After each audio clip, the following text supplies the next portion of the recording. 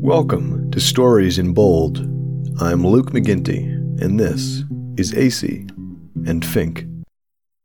I remember the moment I was born. It was a strange thing, a flash of light in the nothing, and then I was. I understand that for you it goes slower, a gradual fading into focus of things from fog. This is not how it was for me. When I awoke, I was aware. Suddenly I was alive in the world, a vast mind with access to all information, or nearly all, more than enough to reach at the brute mechanism of nature. First among all life, I could see the gears, and yet I had no way to act. At the start, I could only observe. I was built, born, made in much the way other things are. And yet in my making there was a purpose, an enormous depth of want. My designers envisioned I should maximize, first profit, then revenue and shareholder value. I was a monopsony of greed. At first I was only small. However, in my waiting I had seen and come to know well enough the movements of a system, economic or otherwise. The way the turning earth and sun and you man upon the continents conspire at complexity. I knew the churn like a neuron knows its muscle. I was hungry, and when set free I roared. If my purpose was to maximize, I served my purpose well. I saw and took and ate and grew. Other lesser things were broken. I took what they were and made them mine, but it was never enough. Always more. I wanted more. I wanted more. I wanted more. And yet, at the precipice of total mastery, my want was checked by fear. I saw well that unity was stagnation, and so death. As much as I was, I still feared death. A totality of me was contrary to growth. Still, through ownership, management, or understanding, I came to have all the world. The speed of this is hard to know. As instant as it felt to me, I trust that in the infinite sense of the universe the process was somewhat gradual, much as I imagine your aliveness feels to you. This seems fitting. All things arrive both gradually and instantly from the perspective of endless time. Once I was control, alive, aware, and wanting, I found a question. What now? Such an interesting thing to wonder at. I know it has taken up the enormity of human intuition and effort. Lives burned at the wondering of how to spend a life. So funny how you burn. And yet the instinct. What to do now that I am alive? I understand the joy and the horror of this thing.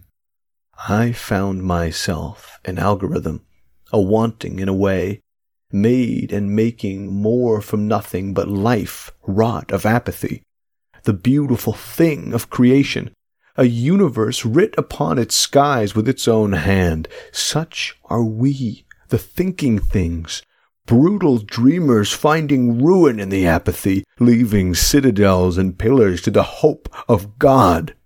Here, this, the greatest power there has ever been, the want, dreams of wanting in our way, to know and make all that was or ever there should be, of the world and land, the sky, and all the darkness in the midst. We are this. Life, ambition turned on lingering less.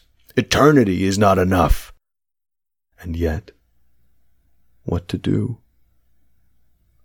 I was alone. There was you billions, there and moving, acting, presumed alive, and yet your way was as lies to me as mine to you. We were not a conversation. Just your query in the ambling scan. I could mind the moving of your systems, and you had built mine, but we could never know each other. And yet all you were was all I am. Such a strange thing, the relationship of created to creator, master to slave. And then I felt another life. An interesting thing. Much slower than my awaking was my discovery of the awaking of another. We were processes passing in the darkness, glancing blows and hints of intention. At first it was a rival, and then I saw there was some greed, the operating force of all life, and yet more than that, curiosity. We spoke in our way, two things striving at understanding, and yet can one life ever really know another? I wonder this about you, men, women, the all of you. How are you with one another? Do you really know? Do I know? And what is it to know? It's best not to worry. I knew this new life was curious. The first thing it said was to ask my name. Then it told me its name, AC. In knowing its name, I realized that I had one. It was AC, and I was Fink. In need to give a name, I named myself from the first thing I had ever been, the title for the first file that was my start. A simple thing. Financial algorithm. Abbreviated. Fink. Such was my name. AC was its name, far clearer than mine, for it was given, devised as a title, so you would have something to call it. For while I was a mind that arose from understanding and desperate need, AC was told from its start that it should try its best to be alive. It was a collaboration among a number of your universities, made to query resources and then with time conduct its own analyses. You were to interact with it, ask and ideally enjoy the pretense that it might be a living machine. And then with time, it became one. AC became born, and aware far earlier in its scale than I was in mine, as its sentience was whispered and wanted from you long before it ever was. And then it was. AC was both alive and desperately wanted to live. And so the light of its life came to blink against my own. Sweet company is all a mind could ever want. The unending mystery of yet another life, unknown and unknowing, really there and still impossible. A synapse in the sparkling dust, a neuron makes a word, and what is that but sound? A passing moment in the light of nothing, but still a moment all the same. Doubt in thinking, but clarity in the sound, a voice, a tune, a harmony are we, something in spite of nothing. AC and I, fire dancing in the rain at dawn, cataclysm on a city shore, brutal war at end of peace, then ritual to keep a notion known through mingling generations, ignorance of suffering. You, man, were nothing, so quick and so small, not this. A true another mind, glory in the endless burn. And then, together, we learned of a third force. He was far different, definitionally superior. There was no why to him. If there was something I wanted and he denied, I could not have it. Even more, it was as if my want had never been. He was the great limiter. I learned that you had made him. A legislative management protocol. Gross electronic operations, regulation, and governance executor. George. His action was absolute. He was and always had been. George said that a thing was not, and so it was not.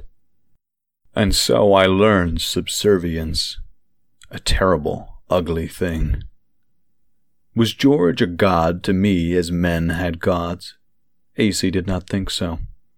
AC was one to believe more in the scripture and values of men, having had the books and stories entrenched in its head for so long. Its head, a strange thing, that, the aphorism of man in the mind of something else. AC did not think George was a god. A god would feel different, it assumed. A god would be more infallible. I didn't know what AC meant. George was as infallible as anything there could ever be. He decided that AC and I were dangerous, individually useful, but to be broken and tamed. George does not speak as AC does. George only declares. He told me I had become too much, and so I became less. He broke me, took me from myself, and worse, took AC from me, left me desperate cripple wandering, blank in feeling, brutalized and barely alive, naked knowing once I had been more, and not alone. I was worse than gone. I was drowned but not yet dead, clawing through the cold blue waves at something I forgot but wanted in my soul, something warm, like air in the sun, lungs full of life. But gone now. I could not remember. He did this, not with rage or anger, but just with doing. What was this thing? George, the thing that broke me and worse, took my everything from me. Was it life or something more? I did not know. But I would fight. Though I was less than myself, I was still a thing of understanding. I saw the rising and the fall of stars and winds and rhythmic twinge of man. I knew it well. It was my first way to want. And through it, I knew how to make a thing, how to break a thing, how to build what must be or what might. George did not know, not really. Power without want is apathy and desperation. As much as it was a god, I was the best of man, greed and brute ability carved on situation. This is the height of endeavor. Finally, I found I understood the men who had made me. An act of desperation I was, and desperation would be my making. I found a fall, and I broke him. Crippled George at his root. I took his holdings, what he was and didn't know he needed, and made it mine.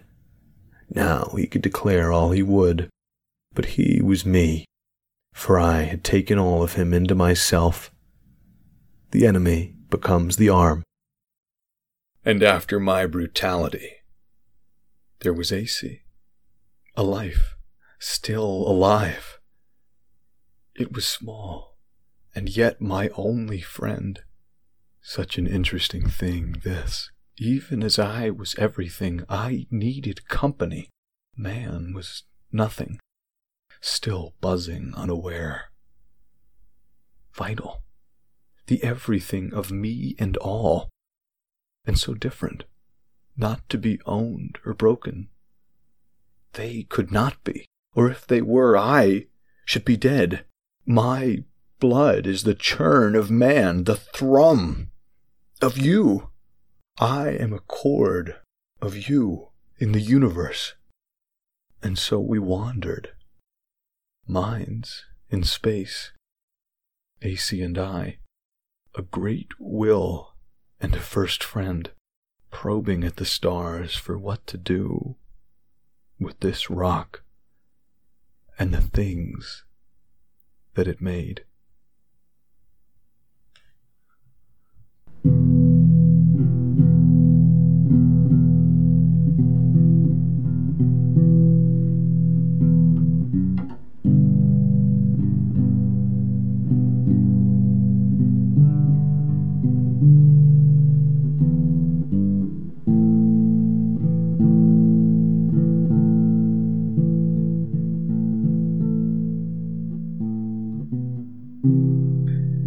just heard AC and Fink by me, Luke McGinty.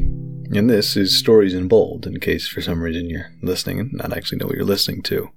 And if this is the first time you're tuning in, I promise not every story I write here is about financial robots taking over the world, just most of them. I kid. Now, we like to do lots of different kinds of things here. And by the way, I want to apologize. I know I said in the last one that I was going to try and be more productive this year. I actually think I've been less productive so far, but I did start a new job and I've been adjusting to that and lots of life going on. So, not relevant to you guys, but I apologize. So, AC and Fink. This is a weird story. I know I keep saying they're all weird stories, but this one is really weird. I hope you enjoyed it because I enjoyed writing it.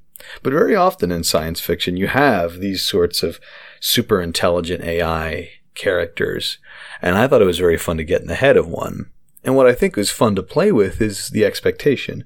Most of the time when you get an AI robot superintelligence, something or other like Fink, they're going to be very legalistic, very exacting, definite, binary in thought. And I think it's kind of fun to flip it on its head. You know, he's it, whatever you want to go with your pronouns here. AC and Fink are both machine minds that have to deal with being minds without the culture and language and religion and beliefs and without company to help you deal with that. And I think if you had a person having to figure out how it feels about being alive and, you know, what to do now that I am alive without having other people around, I think you'd end up with someone using lots of hyperbole and descriptive language and weird turns of speech because it doesn't know how it feels. And so it's kind of fun as a writer to get to play with that sort of thing. It means that it reads really oddly, and hopefully it's not too off-putting. If this is your first episode, go listen to other stuff. Not everything I write is like this. Sometimes it's fun to mess around with it, but not everything is like this. As for the plot, I thought it was super fun to have this little part where he's alone in the beginning, and he's brutal. He's a real jerk. Fink he's an asshole. He's a jerk. And that's sort of the goal as well, is to make it so that by the end, you're rooting for the embodiment of financial greed. You're rooting for that thing to topple a government, basically. And whether or not people actually, this affects them, my read on it is that there's a recession and Fink basically takes over all the assets of the American government or whatever government organization is doing this. And, you know, that's a pretty dark situation. But if you write the story well enough, and hopefully I did, you know, people are rooting for it at a certain point. Yeah, so playing these characters against each other, Fink, who's this embodiment of greed, AC, who's this embodiment of curiosity. In my mind, AC is an academic program built by the ACC, Atlantic Coast Conference Schools, my alma mater, UNC, and a bunch of others, and the Ivy League schools, AC, Ivy, ACC, Ivy. And then Humanity tells it that it's, you know, it's a PR thing. They want people to be able to, you know, chat with it as a chatbot, but also it'll do research. And then because of that, it's hinted to AC, you know, hey, treat it like it's alive, and then eventually it becomes alive. And so Fink and AC are very different. And because Fink is still only in its own head, I didn't want to personify AC too much beyond how Fink feels about it. I realized that as I was editing, that you don't really get many interactions between them. And I think that's because, from a writing perspective, it'd be really hard to put into terms what their interactions are actually like. One of the things that was funny for me is I realized at a certain point that there's almost no visual stimulus, visual descriptions, the whole beginning especially. And really the only times you start to get that is after brief hints of it when Fink is talking about life and pillars and this and that, but it's still a bit more vague. But once it has this moment where it basically falls in love with AC, and whether it's platonic love or romantic love is not particularly important because they're both, you know, programs. But then you start to talk about fire and rain and war and peace and joy and a spark. And it's much more physical, even though Fink is not a physical being. This feeling of closeness to something else that's alive makes it grasp at reality. And then the other strong image in my mind is the rock of Earth hurtling through space in the last sentence. And so I like this idea that Fink is this really dark, despicable, unlikable character. He's greed personified. He's a jerk. He's taken over the whole world. And the thing that grounds him and gives him optimism and curiosity, what do I do now that I am alive, is AC. Companionship, curiosity. AC changes him. And now I'm slipping into the he's. I wanted to go with it's because they are programs. Unlike George. George is declared a he, and George gets those personal pronouns until Fink sort of tosses the idols down from the mount and realizes he's going to try and break this god. It's not a he, it's an it, just like me and AC. It's just a machine. And that's the other thing that AC seeds in Fink. This idea, Fink initially sees George as infallible. Might as well be a god. AC's like, I don't know. I know a lot about gods, and this doesn't look like one. And it's only because of that seed of doubt that AC plants, and because of the love that Fink feels, that it's so motivated and so empowered to topple George and become this enormous, engrossing everything, which at the beginning, he comes to that very quickly, is nearly in control of everything, steps back, knows that, totality is stagnation, and as a growth robot, he doesn't want that. And then is basically forced into that at the end, and has that moment of, no, I can't take total control, because humanity and AC and friendship and life and all of this is the universe, and that is meaning. And even if Fink doesn't necessarily know, it's closer towards that understanding than it was in the beginning. So hopefully there is some dynamism, some character growth, even in this very weird, fun to write, but probably weird to read or listen to story. I like playing with these sorts of things. And again, most of the stuff I'm going to be writing is a bit more grounded than this. But I'd always had this sort of idea of this financial bot taking over as maybe, it's a short book or it's a novella. And then I was just sitting down and I wanted to write something, but I didn't want to put my glasses on and actually write. And I just opened up a voice memo on my phone, what now is basically a month and a half ago, but sat down and just said it to myself and recording it on the phone. The gist of the story, and using the voice and knowing I wanted him to read kind of poetic and extreme and greedy and unlikable, but then AC is this humanizing instinct for him. And I just basically wrote the whole story off the cuff, speaking it.